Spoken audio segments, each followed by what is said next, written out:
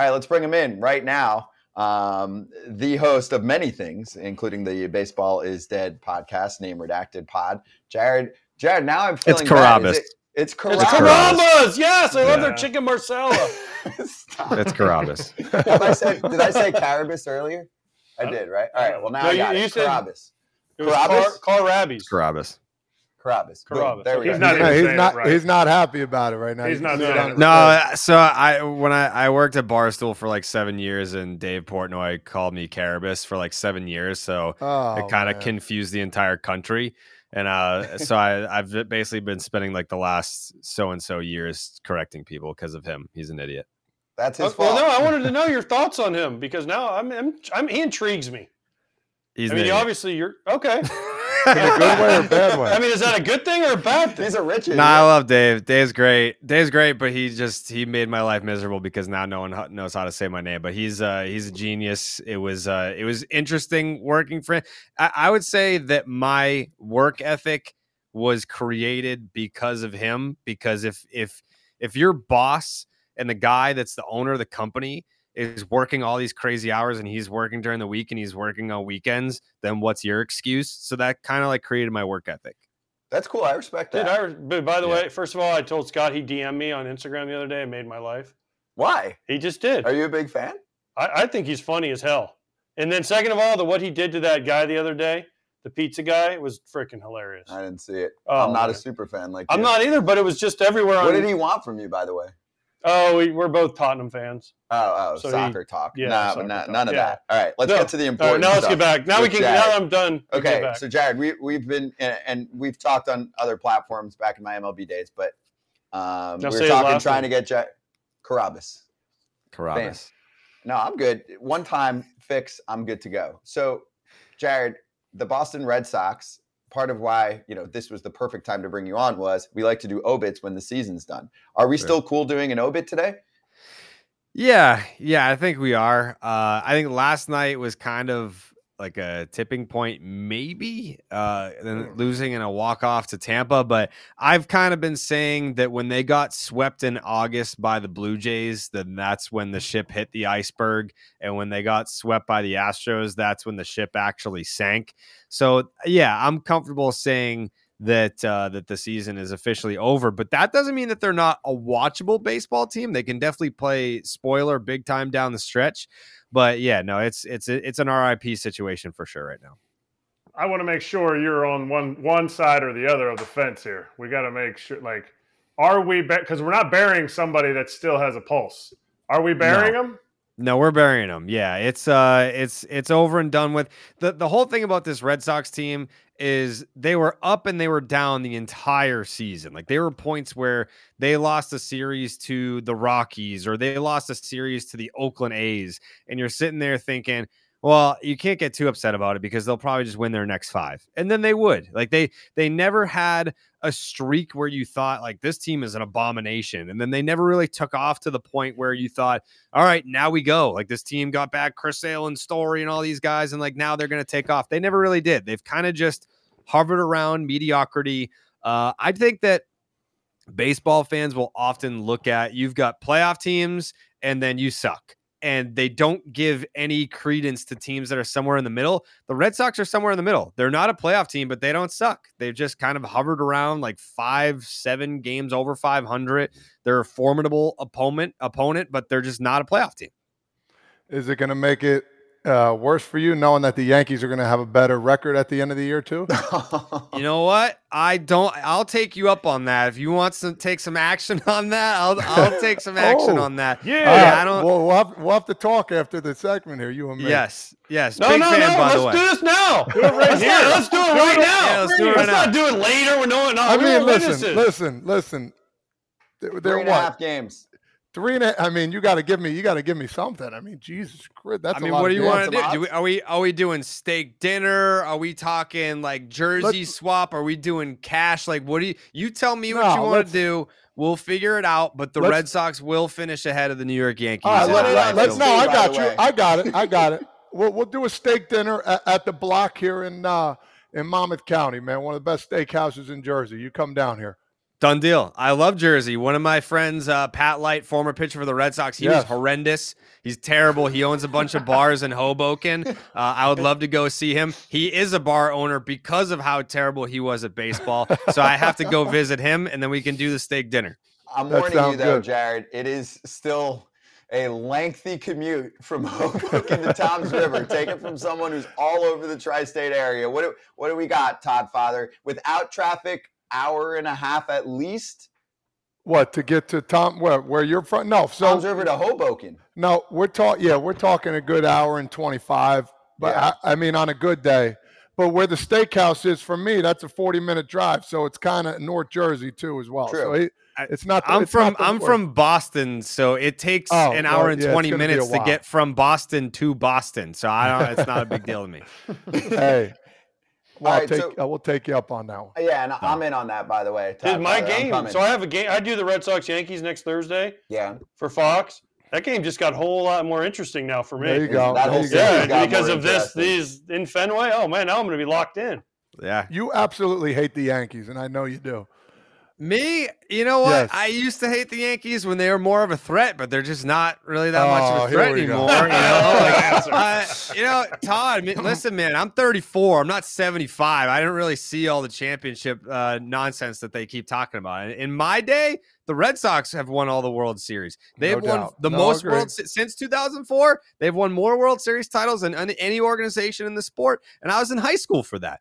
So when I was a kid, maybe when I was 10, the Yankees had their little dynasty, but I was too busy playing with my wrestling action figures to care about that. Let's go. Hey, touche. So, Jared, let me ask you this then. Before I get back, and I have a question too about the way the current roster is constructed and their weird trade deadlines. But overall, as a Red Sox fan, are you happy? And are Red Sox fans a little bit spoiled in general because of the success that's been had in Boston with all of their teams? Because what Boston does is they're volatile as hell, right? It's like we win a World Series and then you'll have some last place and some mid-range and we're all over the place. But they are putting together titles over these last, 15 years. So should Red Sox fans chill a little bit when they do have some downtimes, or are they justified in saying, what the fuck? How'd you let Mookie Betts go? It's both. Like, we're justified in being upset because you are the Boston Red Sox. Under no circumstances should you have Mookie Betts playing for the Dodgers during his prime years. That part of it, like, you can complain about that. But when you have these losing seasons, like I always say, like I learn a lot from losing seasons, and it kind of charges your fan battery in a way. Like, I think if you just win all the time, like, look at like the Yankee fan base, not to make it about them again, but there were points where the fans wouldn't even show up until October. It's like, all right, like or even like the Patriots. If I want to take the Yankees out of it, like Patriots fans, like we can't even feel something until the AFC Championship game. Like, that's like the first game of the season for Patriots fans, or it was during the Tom Brady times. So for as much as losing seasons suck and they're miserable, especially for me, I think that you need those. And I sit through all of them. I've watched every single pitch of every single Red Sox game since 2003. Like, I was in like 8th grade or freshman in high school. Like, I've watched every single pitch of every single game.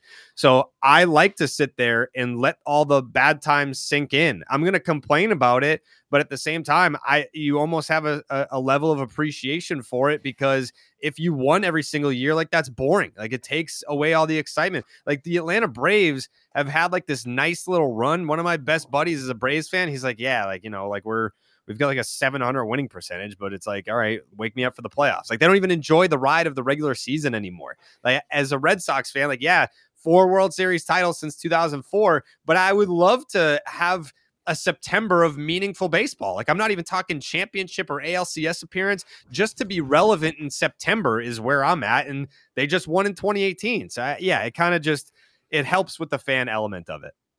All right. That's why they call you guys spoiled massholes. Okay. Because you guys are spoiled massholes. Because, I remember when the Red Sox played against the Red Sox before they won.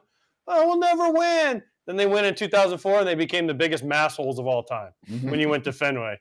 I mean, and now they're spoiled. Because of Brady, the Celtics. That's the Patriots. The Patriots. It's definitely the Patriots because you have this God complex of like the second, like, because you couldn't say nothing to us. If the Red Sox fell out of contention before September, we'd be like, who cares? It's football season. Like, we're just going to be in the AFC Championship. The Bruins, for a while, they're winning every damn thing. Right. Going to Boston, they're like, oh, we're going to win every sport this year. You're like, fuck off.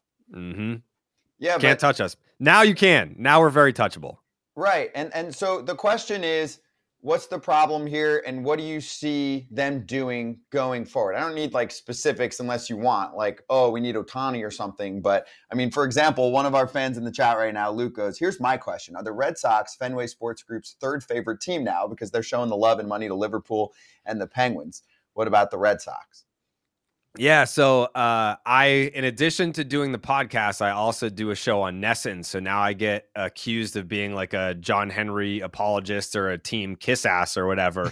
But the Red Sox had a fan fest back in January, and I was the moderator for it. I asked John Henry point blank to his face. I said, you have the Penguins, you have Liverpool. Like, are the Red Sox just another team in your portfolio? Like, do you still care about the Red Sox? And he went like this, and he looked at his watch. And some people took that as, how much time do we have left in this thing? Like, get me off the stage. I took it as, how long have I been here for? Like, I've been here for 20 years, and you're asking me if I still care about the Red Sox. So I don't know. I mean, I definitely think that this is a make or break offseason for them. It's tough because the pitching in the free agency market isn't going to be great. But what the Red Sox have done now, or what Chaim Bloom has done, is taken the worst farm system in baseball and made them number 5. Baseball America says they have the 5th best farm system in baseball. So you've kind of locked in a lot of different pieces at the big league level where you've got some pretty highly ranked prospects that are going to be blocked at the big league level. So you're going to have money to spend because they got under the luxury tax, which is ultimately what cost the Mookie bets in the first place. So you're under the luxury tax, you can spend money, and you have a ton of prospect capital so you can make these trades. And that's what Chaim Bloom was hired for, right? Like, they were like, hey, where can we get a nerd like Andrew Friedman? Like, Andrew Friedman is a nerd that has money. Chaim Bloom was a nerd with no money. We made him a nerd with money by bringing him to Boston. He hasn't worked like that yet. So this is the offseason that he has to prove like, hey, I'm from the Andrew Friedman coaching tree, and you're going to find out why. So is this a successful season? Everybody that comes on from Red Sox Nation, is this a successful season where, oh, see, we told you for the ownership, yeah, we didn't need to spend money. We did well. Or are they going to look at it like, oh, wow, we didn't spend money and we're a few games over 500. We can squander in mediocrity. So the answer to that question is it depends on who you ask, because I think if you were projecting, like, already, I think they've passed the Vegas over under. I think it was like 77.5. So like, they're going to pass that. But if you're the Red Sox and you're saying we're going to fall somewhere in the 84 to 86 win range, they could fall in there and still miss the playoffs. Like last year, maybe 86 wins gets you in the playoffs. This year, it's going to take 90. So it depends on what your goal is. Was your goal to make the playoffs before the season started? Because if it is, then it's a failure. But if you're saying like, we kind of put together a roster right now where it's an in-between year where you've got Tristan Casas, a rookie at first base. Jared Duran wasn't even really thought of in spring training. He only got time because Adam Duvall broke his wrist like 3 weeks into the season. Rafael Devers, first year of a big contract. Like Connor Wong, another piece of that Mookie Betts deal. There's a lot of like different pieces where it's like, we got to figure out what we've got. Brian Bayo, someone that is a big piece of what the Red Sox have moving forward, also in a rookie season. So you can break it down element by element and say, yeah, in some areas it was a success. In other areas, the rotation, first and foremost, Corey Kluber was the opening day starter. That's a huge failure. The dude, I just saw a report the other day, like, oh, Corey Kluber's coming back soon. Why? Like, for what? Like, there's no chance of making the postseason. He was awful. All due respect to his trophy case, but none of that happened in Boston. Red Sox fans don't owe him anything, and he doesn't owe anything to the Red Sox. Chris Sale, another year of time lost due to injury. So that's like in certain areas, like, yes, there were little successes and there were also ultimate failures. So yeah, It depends on how you view it. If it's talking about where they're going to fall in a win range, they kind of fell right where we thought that they would. So I don't know that I call that a success. A success to me is making the playoffs, and they're not going to do that. I agree 100%. Making the playoffs, that's successful to me as well. I want to bring up two guys, Tristan Casas and Jarren Duran. I played with them in the USA qualifiers. People don't understand how fast Jarren Duran is. Like, he's just one of those guys that if you just let him go, I know Adam Duvall got hurt. He took off. He did okay, came back, and then they let him kind of go a little bit, and he's been taken off. Same with Tristan. He struggled a little bit in the beginning. Those are two guys who I expect, and I want your opinion, you expect to, be not leaders, but guys that they're going to lean on a little bit next year. Would you agree with me? Yes, with Tristan Casas, this is a dude that he's built different. I know we throw around that term, but he is quite literally built different. He got drafted in the first round in 2018, and we interviewed him before he even signed with the Red Sox. And I remember the interview, it was over the phone. And I'm looking at the dude that I'm doing my co-host, and we're looking at each other because he's giving us these answers where we're like, this isn't him. Like, we're being pranked right now. And we almost didn't run the interview because we were like, I don't think that this is actually him. It was him, but he was just giving these crazy answers. And come to find out, like, that's just who he is. He's a weird cat. He's a different cat. He's built different, but he has such a mind for baseball. And he's out there, he's doing different things. And I just love to watch him from afar. He's a big piece of what they have going forward. I think entering play the other day, he was like 5th in the American League in OPS. And that was after a slow start. So imagine what a full season of him figuring it out at this level is going to look like. The hype was there. And I think right now, if you were going to complain about anything or tinker with anything moving forward, it's the defense, which isn't even bad. I don't know how you guys feel about defensive metrics. They don't love Casas yet, but he's not a liability. And based on the defense that we've seen this year, I think they're second in baseball in errors. I'll take league average. Like, I'll take not a liability as the baseline for defense. With Jarren Duran, I love that kid. He has that certain absolute meathead. All he thinks about is baseball and eating breakfast sandwiches and crushing weights. That's it. Like, we're the same dude. He just plays. I just talk about it. Exact same people. I think that he has the mentality for a winning season. Like, there are certain guys that if you play in Boston, AJ, you could probably talk about this, 2014, not a fun year. But I think it's also just, he can handle it. I know that he had some incidents last year, but he's going to learn from that. He's not a dude that's going to repeat mistakes. He's not a dude that's going to have these learning experiences and not take something from them. We saw that just from last year to this year, completely different player. And I think he's only going to continue to get better. I think the way that he's kind of, it's not the perfect comparison, but guys that played with Mookie Betts would say, like, he would have like a bad round of BP, come back in the dugout and be like, man, like, I suck. And like, you're the 26th dude on the roster. Be like, Mookie, shut the fuck up, dude. Like, you're one of the best players in baseball. Like, we don't need to hear you talk like that. Jarren Duran just had an incredible season. Like, he was one of the leaders in doubles. This dude is going first to third faster than most people. He's swiping bags. He's making strides defensively. I think the fact that his season ended with an injury the way that it did, he's going to come back even better next year. And he's one of those dudes that's going to keep building on his success. Well, first of all, before I blow you completely up, I enjoyed my time with the Red Sox. It was a shame that the team was awful, but that's neither here nor there. But now that you're a John Henry apologist, which you're proving, a Duran apologist, a Tristan Casas apologist, now you can be the real John Henry apologist again. He owns Liverpool, okay? Yes. In the Premier League. They're worth like $50 billion. They don't. The Red Sox can't go over the luxury tax. Fuck off, Jared. They're the Red Sox, okay? Just take Salah and sell him to Saudi, loan him to Saudi. You make like $150 billion, and then you can't talk other sports with me. I'm only a baseball guy. This is a soccer player you're talking about? Yeah, it's a soccer player, okay? But he plays for Liverpool. You know who Liverpool is? I sure do. John Henry's your best friend. Okay, they own Liverpool, okay? They're worth like $50 billion. Uh-huh. Again, sell Salah to Saudi. They want him. You get back like $250 million. put some of that, take 20 million, 50 million, put it in the Red Sox, and guess what? You're rich as hell. You're the Red Sox. Go over the luxury tax. Stop being an apologist. Yeah, no, I trust me. I'm not gonna push back on that at all. It's based on how the system works. It's like the more years you go over the tax, the higher the tax becomes, which means by that point, everyone wants to go after John Henry or Chaim Bloom or whatever. You can go back to Dave Dombrowski for giving out the Chris Sale extension, the Nathan Eovaldi contract, which ended up working out like 21 was worth it, but mainly the Chris Sale extension, where it's like based on what you're getting taxed.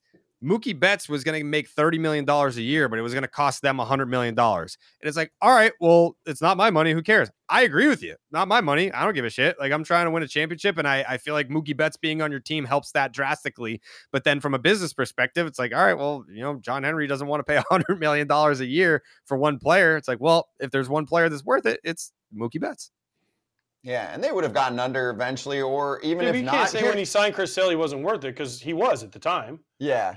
And Eovaldi had just come off the World Series, so it's like, you can't really say that now. No, and you can't sign everybody, but Mookie. Sale, you could have waited. One guy you should have kept. Yeah, Sale, you could have waited. Sale was not a free agent. He was not an impending free agent. He had 1 year. You could have played out 19 and then approached him then.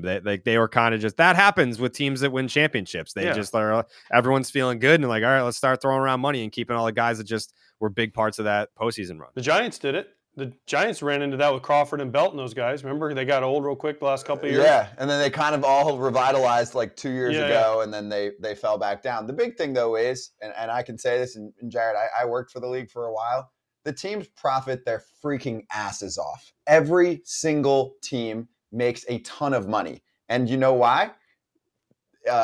If they didn't, what would happen?